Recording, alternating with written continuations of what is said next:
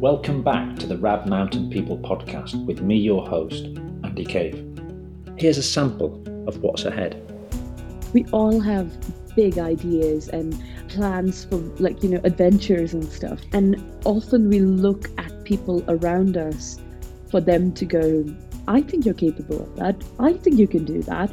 But people around us are scared for us sometimes. They don't want us to lose. They don't want us to fall on our face sometimes. And then it comes down to us to sort of go, I think I can do this. In this episode, I chat with cinder athlete Vedangi Kulkarni. Although now based close to the Highlands of Scotland, I actually caught up with Vedangi in her native India. She was partway through a high altitude cycling challenge in Ladakh. The preceding week, she'd been to the Indian Prime Minister's office to receive an award after being the youngest person to cycle around the world. As a young woman in India, football had been Vedangi's big passion, and discovering a love for cycling was somewhat accidental.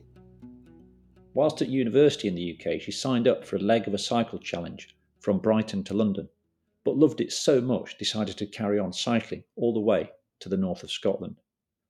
It was during that trip she began reading a book about a woman who cycled solo around the world.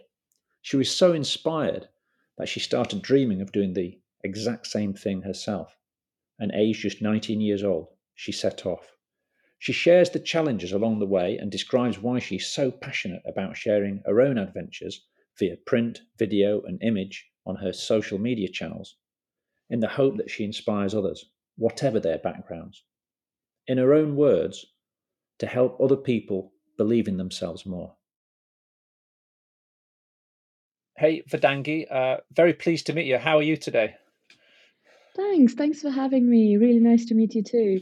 I'm doing well, thanks. I am currently in Leh, which is in the Indian Himalayas. It's in Ladakh, if people have heard of it. And what are you doing there? Are you on an adventure? Yes, I am actually. So currently I'm training for a record attempt. So there's this route that starts from Manali and goes to Leh. And Manali is at about 5,000 feet, and currently I'm at 11,500 feet. And in between these two places, there are all these huge mountain passes. And basically, I'm trying to be the fastest woman to go from Manali to Leh. And I think it's about 470 odd kilometers with some crazy elevation. But the whole idea of this is like the altitude of this whole route is like well over 3,000 something meters. So the oxygen levels are low and yeah, fun stuff.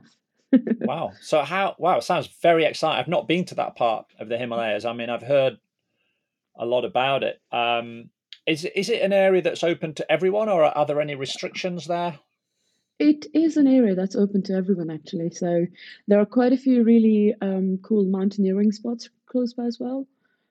Some of them are now closed for environmental reasons, but there's a lot of fun stuff to do around this area. And I've actually met quite a few British people here, like in the last few days that I've been here. So yeah, you should come. It sounds exciting. So, how many days into the trip are you now, and how many days do you expect it to take? Or So I am on day 4 of acclimatizing. The actual record attempt, I'm trying to do this 470 odd kilometer distance with whatever crazy elevation in between in like under 2 days.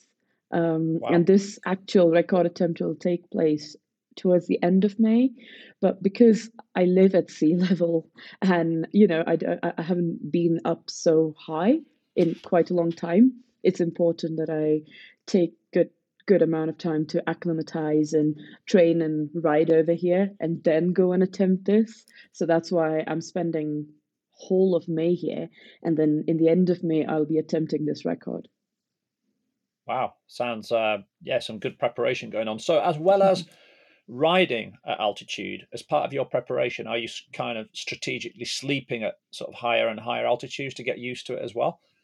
Well, where I am right now is at 3,500 meters, so 11,000 something or another feet, I want to say. Um, and actually, well, even existing in this altitude is effort. So it's sort of like, yeah, sleeping at this altitude is effort in itself. And like then training, it sort of makes it even harder. So yeah, the whole idea is that I spend enough time up here, and I'm used to the thin air, and so I'm able to perform better when I'm actually not as high anymore. And yeah, I mean, describe to us what it feels like. So your maybe first night up at the altitude, or I mean, how do you feel? So I'll give you an example. So I had this 31 kilograms of bike bag. I don't know if you can see it behind me, but basically, when I landed here, I was waiting for this huge bike bag. When it arrived, basically, going from the baggage collection bit to outside the airport, pulling this bag, I was out of breath right away. The temperatures here are quite low at the moment as well. Well, not right now, actually, but until yesterday, it was like pretty cold. The nights are still quite cold, but basically, your throat feels dry. It almost feels like it's hard to take a deep breath, because then you start coughing.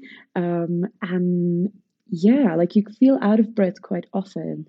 So I think that's how I have felt in the last few days. And the only way to get used to it is to spend long enough time and sort of just rest enough, take sort of enough like what like supplements like B complex and vitamin C, drink loads of water, eat loads and sleep loads, and then also sort of slowly start building up that like slowly start pushing yourself. Like basically right now, if I go from this altitude and do this, there's this the 40-kilometer climb close to here. If I go straight into that, and suddenly I'm going from 3,000 meters to 5,000 meters without spending a few days for my body to get used to this, I will not be okay, basically. A So 40-kilometer climb. That just sounds, I'm trying to get my head around that.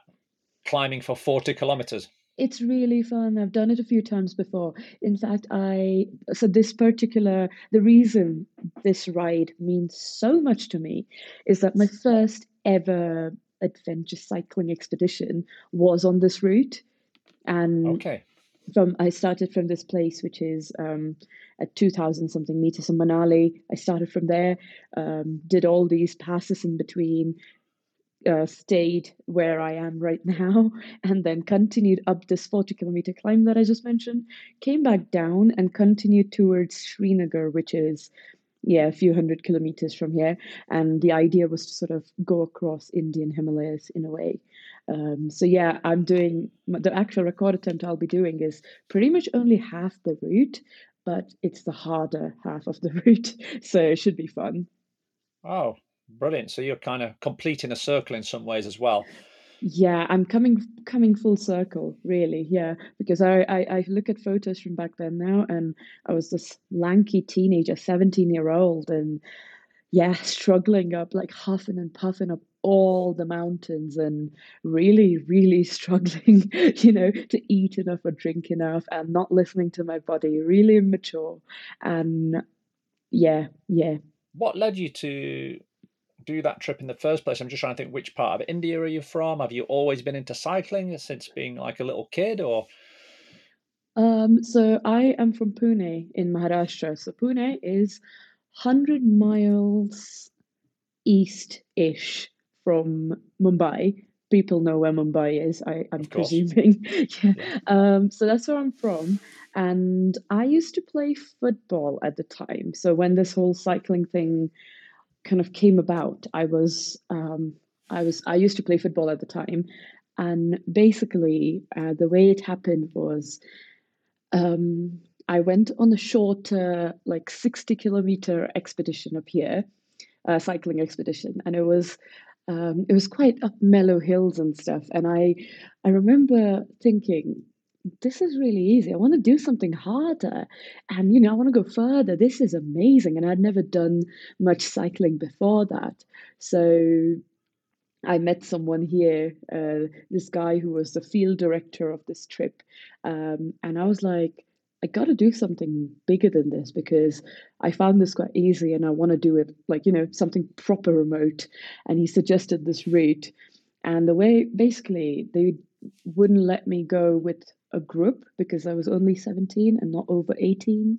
So I said to my parents that how about I just go by myself, and if you want, you guys can meet me in places. You can be like, my support. So you can meet me in places, or you can meet me every night where I camp or something like that. And so that's pretty much how I ended up doing this the first time. It didn't come easy, and it took a lot of research and a lot of training beforehand to do it in the first place. But yeah, it was all worth it because when I was riding over here in these mountains, I just couldn't believe that it was possible. You know what I mean? Like in the middle of nowhere. And Pune is a city, so truly being in the middle of these mountains was such a huge deal for me that wow, like all I can see is army trucks here, and it's me on the bike, and really nice people that I meet along the way who are just waving at me or yeah, just trying to help or something. Wow. Did you go back to football or continue, or once you'd got the bug for cycling, was that like a big change for you? So that's the interesting thing.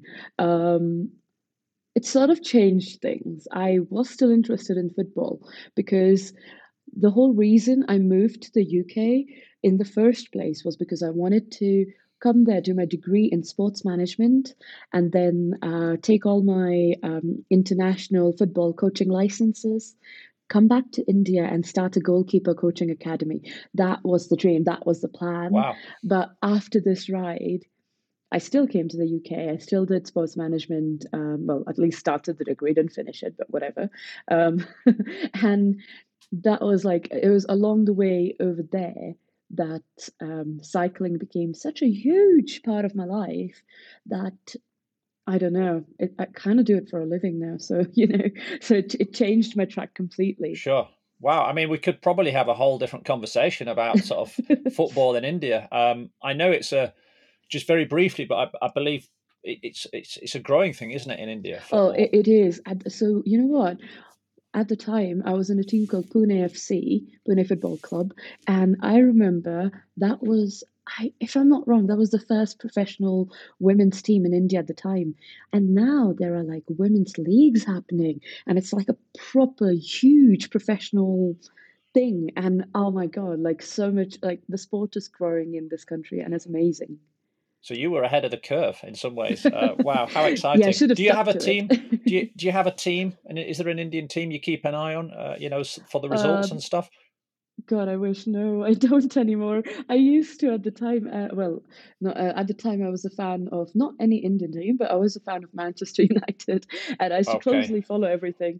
And then I Yeah. don't know, like the more cycling became part of my life, Yeah. yeah, I said goodbye to football really. Oh yeah. Yeah. Well, if you ever fancy getting down to my club, Barnsley Football Club, it's a very well known club. Oh, really? That's so cool. Small club.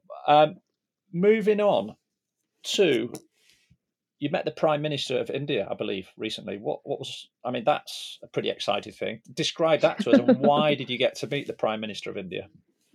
Well, so I got mentioned by the Prime Minister of India in his radio address to the citizens of India. Like over 1 billion people listen to this thing, right? Wow. And so firstly, I must correct, I didn't get to actually meet the Prime Minister, but I did get to meet like the Vice President and the Home Minister and lots of important people in like the politics. But yeah, best not to get into like the details of that. But basically, so I was mentioned in this radio address by the Prime Minister back in December 2018.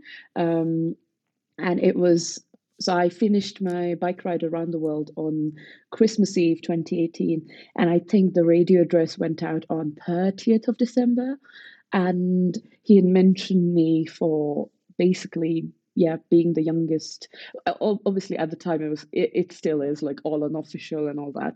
But I'm the first person from India to have done anything like this. Well, I'm the first person from the continent of Asia to have done anything like this. So it was a huge deal at the time. And it was sort of all over like the national news and papers and stuff like that.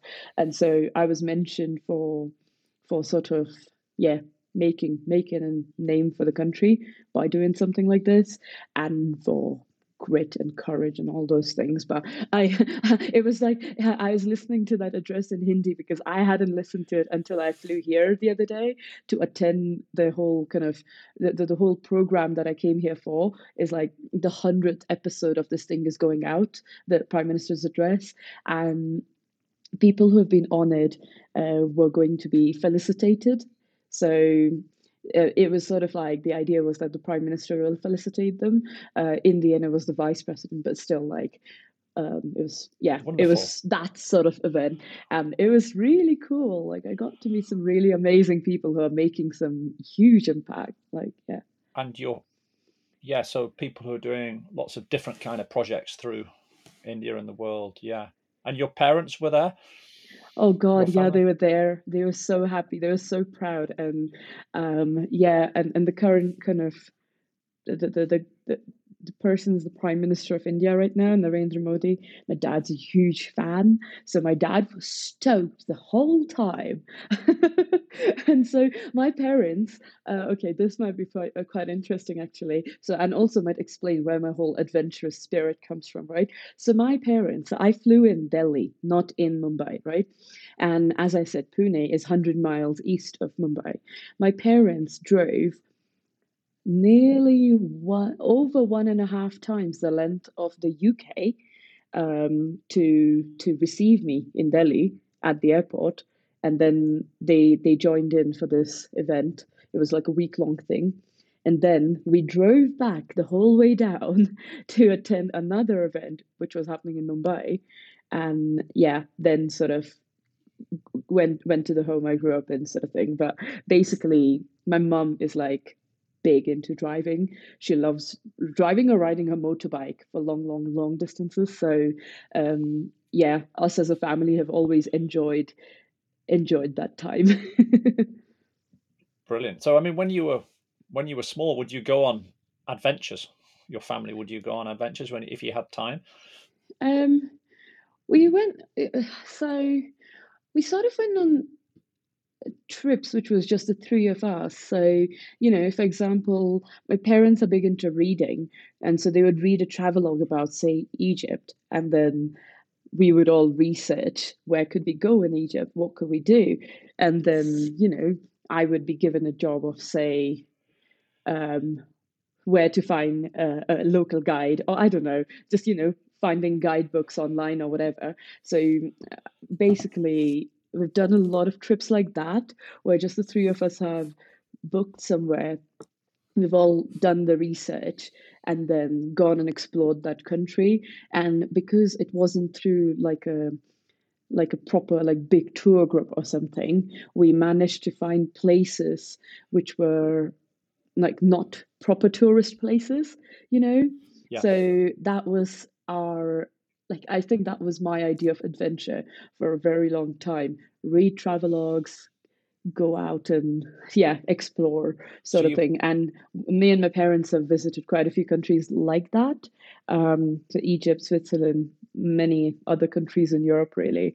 And yeah, and also lots of India, like really like fun corners in India. Like even something like me and my dad like this film, this Bollywood film called Lagan, and the place it's shot at.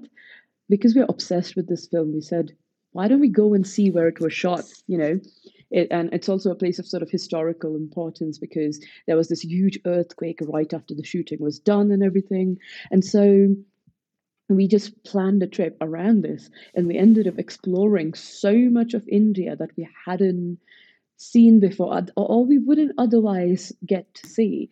You know, it's so easy. Like every state in India is as good as its own country. So getting to sort of go out of that bubble and, you know, go and explore even like remote corners in the country was really cool. Absolutely. Well, it sounds like, yeah, you were brought up in a family with a big adventurous spirit, and you're using that to the full. What about I'd like to ask you, again, we could do probably a whole podcast on your trip around the world. But I mean, you were 19, 20 when you did that. That's quite a young age, really. Where do you think you had the confidence to the self belief to kind of set off on something like that? Um, so confidence and self-belief are interesting words because even now I question whether or not I actually have them. But the idea of riding my bike around the world came about when I was accidentally riding across the UK. So I had planned this, I'd signed up for this thing called London, Edinburgh, London. It's a 1,400 kilometer ride. You're meant to do it in 5 days. But I didn't know a lot about riding bike for long distances or how to train for it or anything like that. So I set off for a 400 kilometer ride from Bournemouth to London and back. Um, and actually, it was during that ride, um, I got hosted by this amazing family. And that's where I decided that I was actually going to go to John O'Groats and not just, London and back. So ended up actually riding my bike to John O'Groats. And I didn't have a lot of sleep. Well, I didn't have any sleeping gear and I didn't have a lot of stuff with me. But I was able to just sleep in the bus shelters or knock on people's doors and really rely on kindness of strangers. But of course, I got really lonely along the way because I was 18 years old in a foreign country and not very confident about myself. And every time I got lonely, I was reading this book called This Road I Ride by Juliana Buring, who was the first woman to set the record to ride her bike around the world. And that book really inspired me to try something like that myself. And it wasn't exactly, yeah, it was definitely jumping into the deep end for me, but I thought I could do it. And So when I I was, like it. So it was basically, from what I'm hearing, it was like, I'm in Bournemouth. I'll go up to London. It's like I might as well go to John O'Groats, and then on the way to John O'Groats, you think, you know what, I might as well just go around the world. I mean, were there some steps between? yeah, I mean, something that helped, I think, was the fact that my headphones were broken and I'm not the kind of person who plays music out loud. So that gave me a lot of time to think. And, so that that allowed me. I was riding longish distances every day to get to John O'Groats. And every time I would read something from Juliana's book, I would think about it. I'd be like, what would I do in that situation? Could I do it?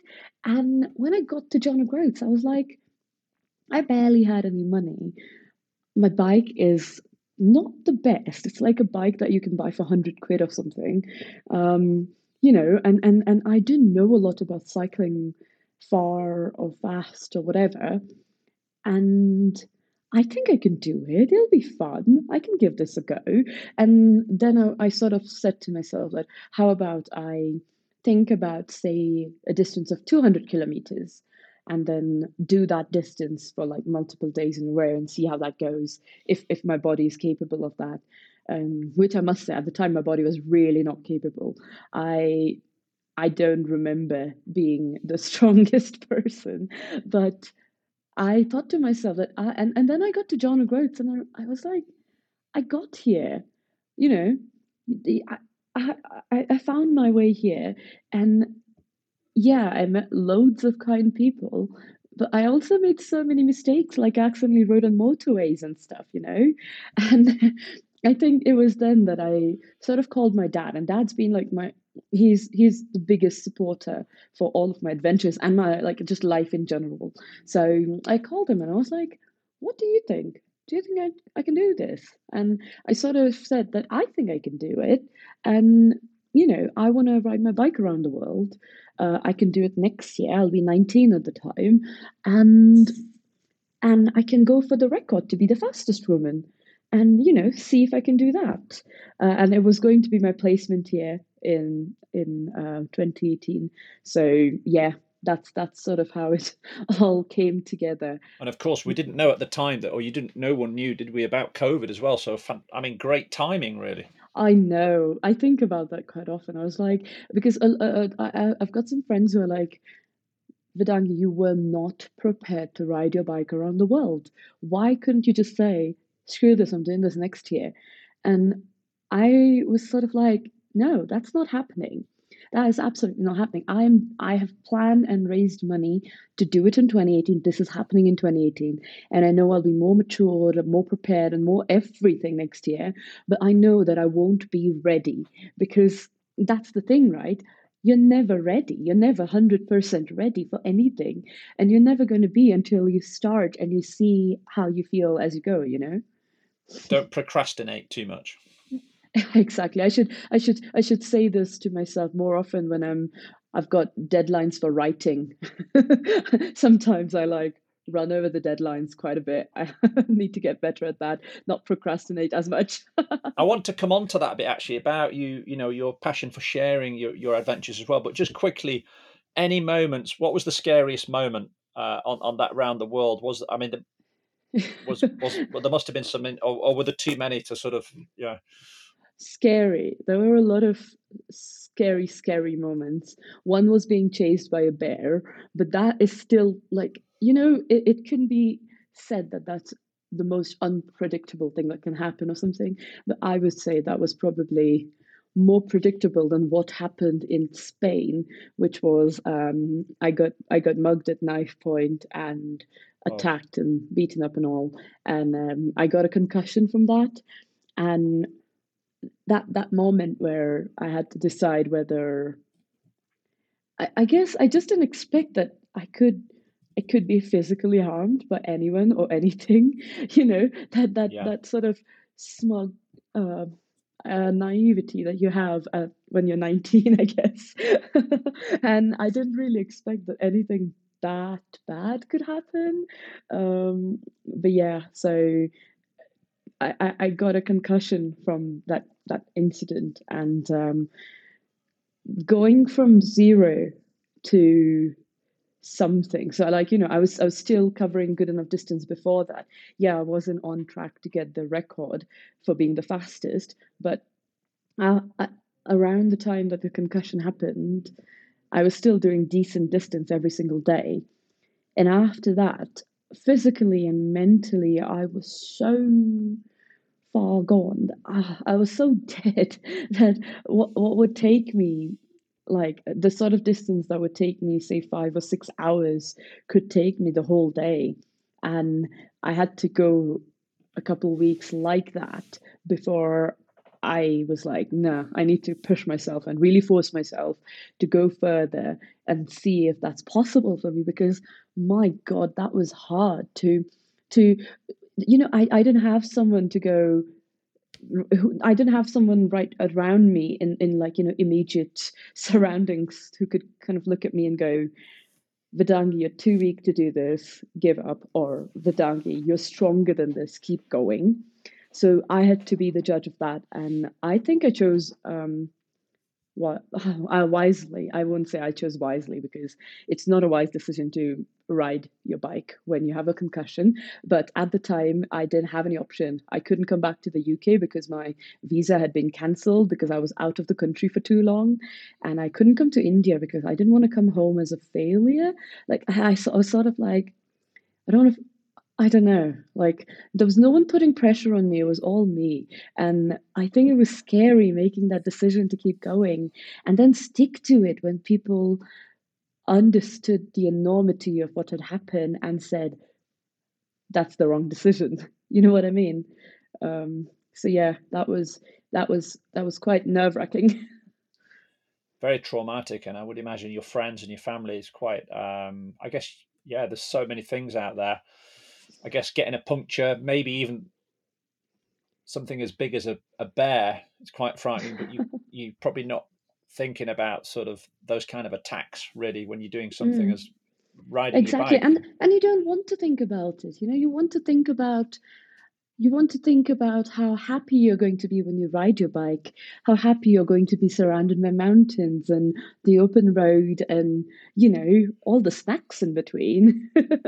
Absolutely. Well, listen. What about like your? Where are you based now? Obviously, not where you sat now. Where is your base? Where's your Scotland, wow? Whereabouts? Inverness, just, well, yeah, Inverness. Ah, very civilized part of the world. Yeah. So what led you to Inverness? So it was sort of a mixed decision. So my partner he's a downhill mountain biker.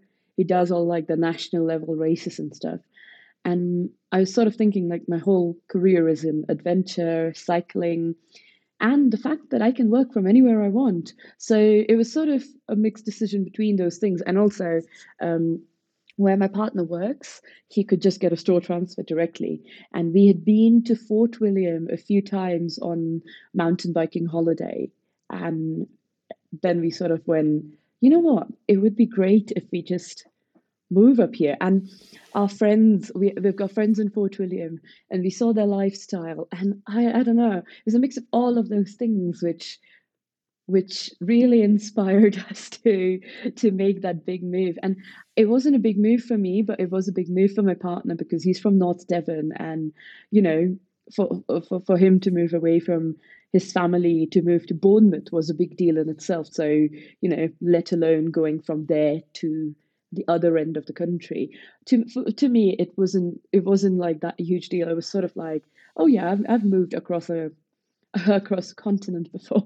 I can move across a country. It can't be that bad. But yeah, it's a nice place. I'm loving it. And I know absolutely, and I mean, it's access to, it's a great location. To get to so many different mountain areas within Scotland there. Um, as well as well, when I say cycling, I mean, do you have different kind of bikes? I'm imagining your sort of shared garage. Is it like the gravel bike, the mountain bike, the road bike? Which do you have a preference? Oh God! So in my living Don't go room, there. I Okay. in my living room, I've got like 9 bikes. Five of those are mine, and then the remaining are my partner's. I've got well, I've actually got one of my bikes here. So I've got my road bike with me right now. I've got a gravel bike. I've got a cross country low travel bike. Then I've got like a proper full suspension mountain bike, and then I've got a fat bike. Wow, you Um, got all the toys. And do you do? You presume you do all your own maintenance, you guys as well? Yeah. Yeah, yeah. So normally when it's like a bike maintenance day, our living room looks like a bike shop. Actually, that happens far too often, I would I would say, and it's really funny because obviously my partner makes a living by fixing bikes. So if I ever am in any tricky situation with almost breaking something, I have someone to run to who won't charge me a bomb, you know.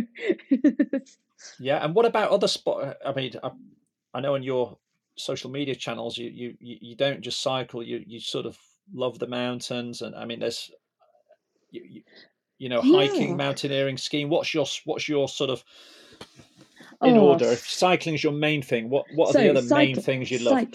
cycling is the main thing. Next one is hiking, but I haven't like done hiking for the sake of hiking for a long time. The next one is polar sort of expeditions. So Yeah. I last year I did this expedition where I skied across Svalbard, and I don't remember ever being so happy. Honestly, for the 12 days that we were in the middle of nowhere, I had the biggest smile on my face. I was learning so much, and I was just so happy. I love snow, and I love cold weather. I love snow, and this is the most un-Indian thing I can ever say. But that's just how it is. And I remember flying into Svalbard. I had only done sort of cross-country style skiing once, and I'd definitely never properly pulled a pulk before. So yeah, getting to do all of that and being properly remote, and getting to learn from my teammates for that expedition was incredible. And now I'm planning some solo stuff, and actually races and stuff. So they do sort of cross country ski races which are completely sort of self-supported, so you're pulling your pulk and everything. I'm planning to do some of those. I've got my eye on some of those. The only thing right now is I can't actually afford any of those. but Yeah. but like skiing is expensive. So yeah, that's fun. So yeah, that's and recently I tried something fun. I I had this lifelong belief that I'm not a runner. I can't run. And then my friends at Outdoor Provisions and stuff were organizing this thing called Peak Divide. We run from Manchester to Sheffield and across Peak District basically. That's where I'm And sat, somewhere in the middle of that, probably. You probably ran past the front door. You should have come in for a cup of tea. Probably I Yeah. did. Next time. Next time, definitely. I want to do all of that in a one now, because this was 1st and 2nd of April this year. Wow. And the day one of that was marathon distance, and day two was 36 or 37 kilometers. And you're not a So runner? I'm not a runner. I hadn't trained for this. In fact, the last I had run before 1st of April, before running that trail marathon, also my first ever marathon on 1st of April. The time I ran before that was 25th of February, like 12 and a half kilometers. And I remember I rode my mountain bike right after that, and I was so dead. I slept so well that night. And I remember thinking, I need to keep pushing myself like this on my feet, so that I'm ready for this big run. Except what happened is that I never managed to keep up with the running for the whole month of March. And then suddenly April came by, and suddenly I was in Sheffield preparing for this, and went to Manchester. And I don't know, I even signed up with a friend who is actually a proper runner. Well, she doesn't think it, but she is. And the whole idea was that because we are such good friends, I would know that even though she is far, far, far ahead of me, I would know that because she's on the track and because she will finish, I will run, and I will be thinking of her, and I will finish too. There was this weird thing going on in my head. And that day when I set off, like I was with the sweeper of the event. Like, it was quite funny. And yeah, eventually made it. 7 odd hours, but made That it. is a long way. And also, describe what it was like. What are you actually running on? Is it sort of boggy ground or paths or mixed? What is it? Oh, so boggy ground was my favorite one, and Peak District is full of that. What do you mean it was favourite? It's horrible trying to run on that kind of, yeah. No, okay, you'd be surprised. So for someone who's not a runner, when you run on like the hard surfaces, so just to put it in context, so for the first 20 something kilometers, it was all tarmac. Going from there to any sort of off-road was amazing, because suddenly there wasn't, it wasn't too hard on my feet. And then It's from quite soft there, underfoot, yeah. yeah, so that was nice. And then 25 kilometers was the feed point. And I remember no, 26 kilometers was the feed point. And I remember at the feed point, I was just like smiling, and I was like, I've done maximum distance. Like, this is the most I've ever run. And then I was just thinking to myself, I've got like 10 miles or so to go. I can do that. Anybody can do 10 miles. It's not that long. And then we hit like some proper like rocky stuff, and some fun stuff, the steppy rocks. I don't know where that is now, but it's I sort can of imagine before that. So Edale. like yeah, that's right. And then you go onto this ridge line. My God, I wish I knew like the area properly. Probably Russia Pedge, or it could be on the edge of Kinder probably, and then you were Yeah, dropping yeah, down yeah. into Edale. Yes, Yeah. yeah. And then went back up the next day towards Stanage, and Yeah. then into Sheffield. Next day wasn't too. It was only like 36 or 37 odd kilometers, but having never sort of done a marathon or anything like that before, the day before had taken a toll on me. And in fact, overnight when we sleeping in the tent, I forced myself to keep my knees moving, keep my legs moving, because I was really scared that my joints would seize up and I would never be able to move again. But presumably you had to sleep at some point. It's like hard to move your legs. Oh, I did sleep. I slept well, but I was just like very conscious every now and again to like keep moving. Also, it hurt, like on my right knee, it sort of hurt. So it wasn't hard to remember to move my Incredible knee. effort to run 2 days. That basically it's a very long way, and there's quite a bit Yeah. of you don't think of it as like huge mountains, but there's quite a bit of up and down and sort of Oh, yeah. it is absolutely. But the thing was, I signed up for this with hopes of finding the joy in running. And that was the thing. I have never been able to find the joy in running.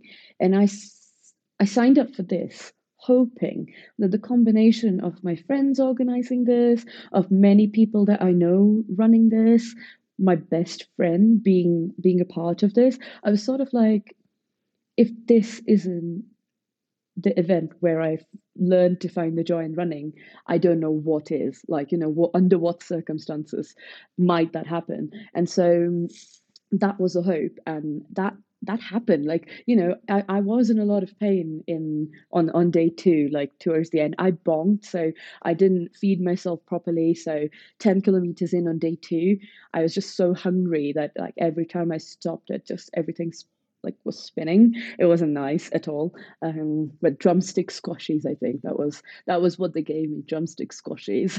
And I kept eating one every few kilometers. Oh, like I kept finishing a small packet every few kilometers and kept up with the sugar rush. I think it's really brave as well to switch. Like you've done stuff in cycling and big things, but then to switch. I know it's using the legs, but it is very different running to cycling. Running is hard. Cycling is easy. I mean, Well, it yeah, depends. yeah. Maybe not if you're going around the world, but yeah. Oh yeah, maybe not. I'm planning to do it again next year. Actually, I'm planning another ride around the world, and I want to do it in fastest women's time this time. Wow. So yeah, should be fun. Well, you must have found it very hard in lockdown. I don't get the impression you like to sort of chill out and sit still much. You'd be surprised. I did a lot of online courses, and I set up a business in lockdown, and I was doing loads of sort of public speaking and stuff. But what I found hard was, when there was this rule that you couldn't go beyond 5 kilometers Yeah, of your area, I was a bit like, yeah, no, that's hard. totally. I wanted to talk a little bit about. You're obviously very passionate about sharing your adventures. You have a background in journalism, copy editing, and I guess so. You've got some confidence and some skill in, you know, sharing via the written word. Is that right? Yeah, yeah, I love to write, and I always have actually. In fact, when I was a kid, I used to write poems and send them to the local newspaper. And my parents have clippings of some very, very embarrassing songs and poems that I've written as a child. Thankfully, I don't do that anymore. I stick to what I know. So I stick to writing about adventures and outdoors. And actually, what I really enjoy is, yeah, I do love technical writing, and I do love geeking out about outdoor gear and all those sort of things, and about, the technical elements of a bicycle and whatever. But what I really enjoy is writing about experiences. They could be my experiences, or they could be me interviewing someone else and their experiences. But the sort of story you can create by narrating experiences, it's amazing. And yeah, that's my favorite thing. Um, Brilliant. And obviously, images are a big thing on in social media and ways of inspiring people as well. So, has that meant that you do less writing, or you manage to combine both? I managed to combine both because I think it's necessary in a way, because you can just put out an article and you won't get a lot of engagement for it. But if I take a lot of photos along the way, if I take some videos along the way, and if I make, say, an Instagram reel and then write along with it, and then maybe, there's something like that would work better because there's a visual element and then there's that written word. But in my life, I've been so lucky with having friends who are photographers. Oh my God, that's the best thing ever. So my friend Callum, when I was doing my bike ride around the world, um, with some help from Anthill Productions, which are this production company from Canada. They mostly work in mountain biking, but for my expedition, they were meant to film like some sections of this ride. And my friend Callum, who is actually also based in Sheffield, he's an incredible photographer, and he flew in some sections and took some really nice photos. And now when I look back at it, I don't really remember some of the moments when he took the photos, but I look at them and I'm like, wow, I look happy, or my God, I look wrecked. Yeah, And yeah. so, and then when I have something like that to go along with a story, then I guess, people are more inclined to read that. Well, Absolutely. I enjoy writing something, when I look at a photo, I want to write something around it, and it's fun too. You're sort of passionate about helping other people. So tell us a little bit about some of the events that you've created and been involved in. For example, helping adaptive mountain bikers, just sort of trying to keep that diversity within. Yeah, yeah. So, um, in 2021, someone me and my partner knew had a mountain biking accident, and she unfortunately got paralyzed, and and in order to raise money for her recovery fundraiser, um, I thought it would be a good idea to organize a mountain biking race. But I was sort of like, I just asked her before it. I was like, "Would you like to ride in it on, a mountain bike made for this stuff, like an adapted mountain bike?" And she was super keen for that. So yeah, that's how. What at the time the race was called Ride for Casey, a mountain bike race, and I didn't know it right away, but that was the first ever race for adaptive mountain bikes in the UK. And we also had nearly 25% of the field was also women, and everyone raced the same track. So like adaptive mountain bikes, to like two-wheel mountain bikes for able-bodied people. Like everyone raced the same track, Yeah, and the vibe was just incredible. This was in November 2021, and if I'm not wrong, that was also my friend's first time at that place since her accident, which also happened there. So it was sort of like a really emotional event. But yeah, yeah, that was where it sort of started. And I think also I've been to I've marshaled at some mountain bike races before, some downhill races, and I have been to some downhill races where my partner's been racing just as a spectator, and I've noticed that there's a type of I don't know. I've noticed that it's quite intimidating there.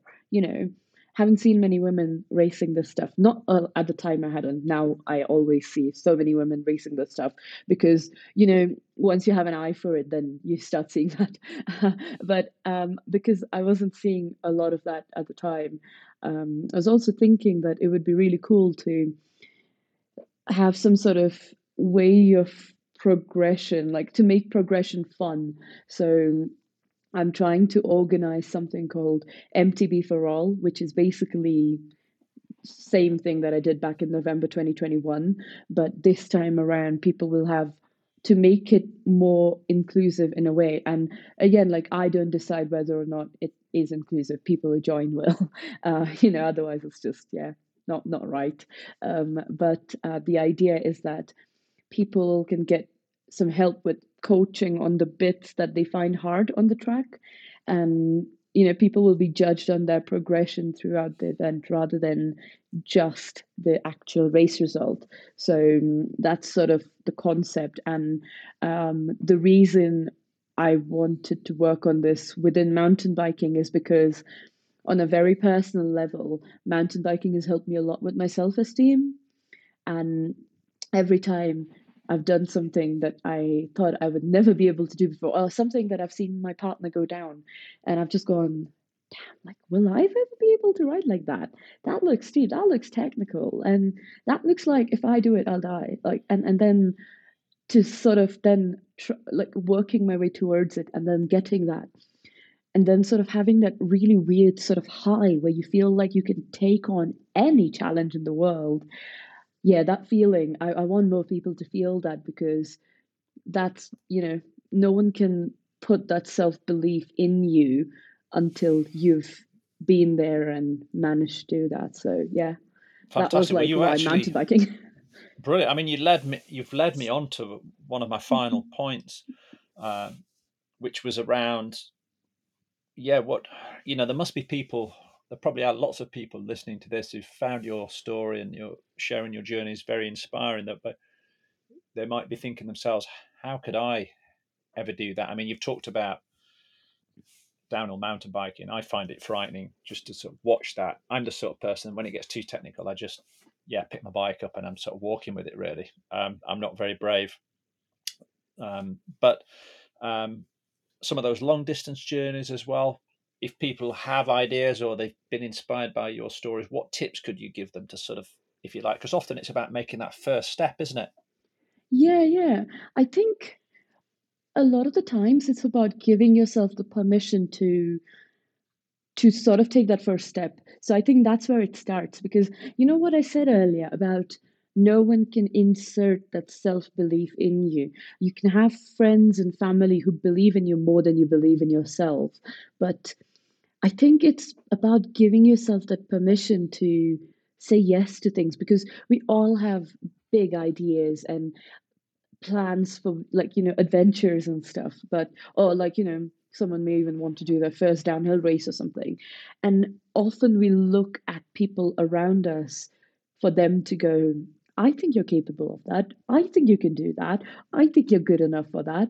And people around us are scared for us sometimes. They don't want us to lose. They don't want us to fall on our face sometimes. And then it comes down to us to sort of go, I think I can do this, or I think I'm capable of this. And I think that would be it, sort of to give yourself that permission to say yes and to go, I am capable of this, I can do this. And then sort of systematically kind of look at the steps to get there. And I like to do the first step either when I'm super motivated to do it or when I'm really not motivated to do it. Because if I'm motivated to do it and I've done the first step, then I know I'll want to do the second one. And if I'm really not motivated to do it, I'll know that when I start off with that first step, I will want to continue. And that's always the thing, right? With like all these weird productivity gurus and stuff say this thing that you do something for like 5 minutes or something, and then you'll want to not stop and sort of keep doing that. And I look at things like that these days, and I think if we all have that big idea, and we just need to sort of say yes to ourselves, give ourselves that permission, and build up to it. Like, it doesn't have to happen right away. I think with the age of social media and everything, we want things right away. We want to be successful right away, and to sort of understand that we can play the long game and we can work towards our big goals, and yeah, just say yes to start with, at least get started, and then we'll get to the finish line. Great advice. Very positive, very inspiring. Brilliant to chat with you, Vedangi, and all the best with your current adventure. When do you think you're going to be setting off? Is it going to be towards the end of May? Do you think when you'll be ready for the challenge? I think it's either going to be 30th or 31st of May, and hopefully whichever day I start, I'll be done by the evening of next day. Something. Well, my like birthday's that. the 31st of May, so I'll be looking out for you. Yeah.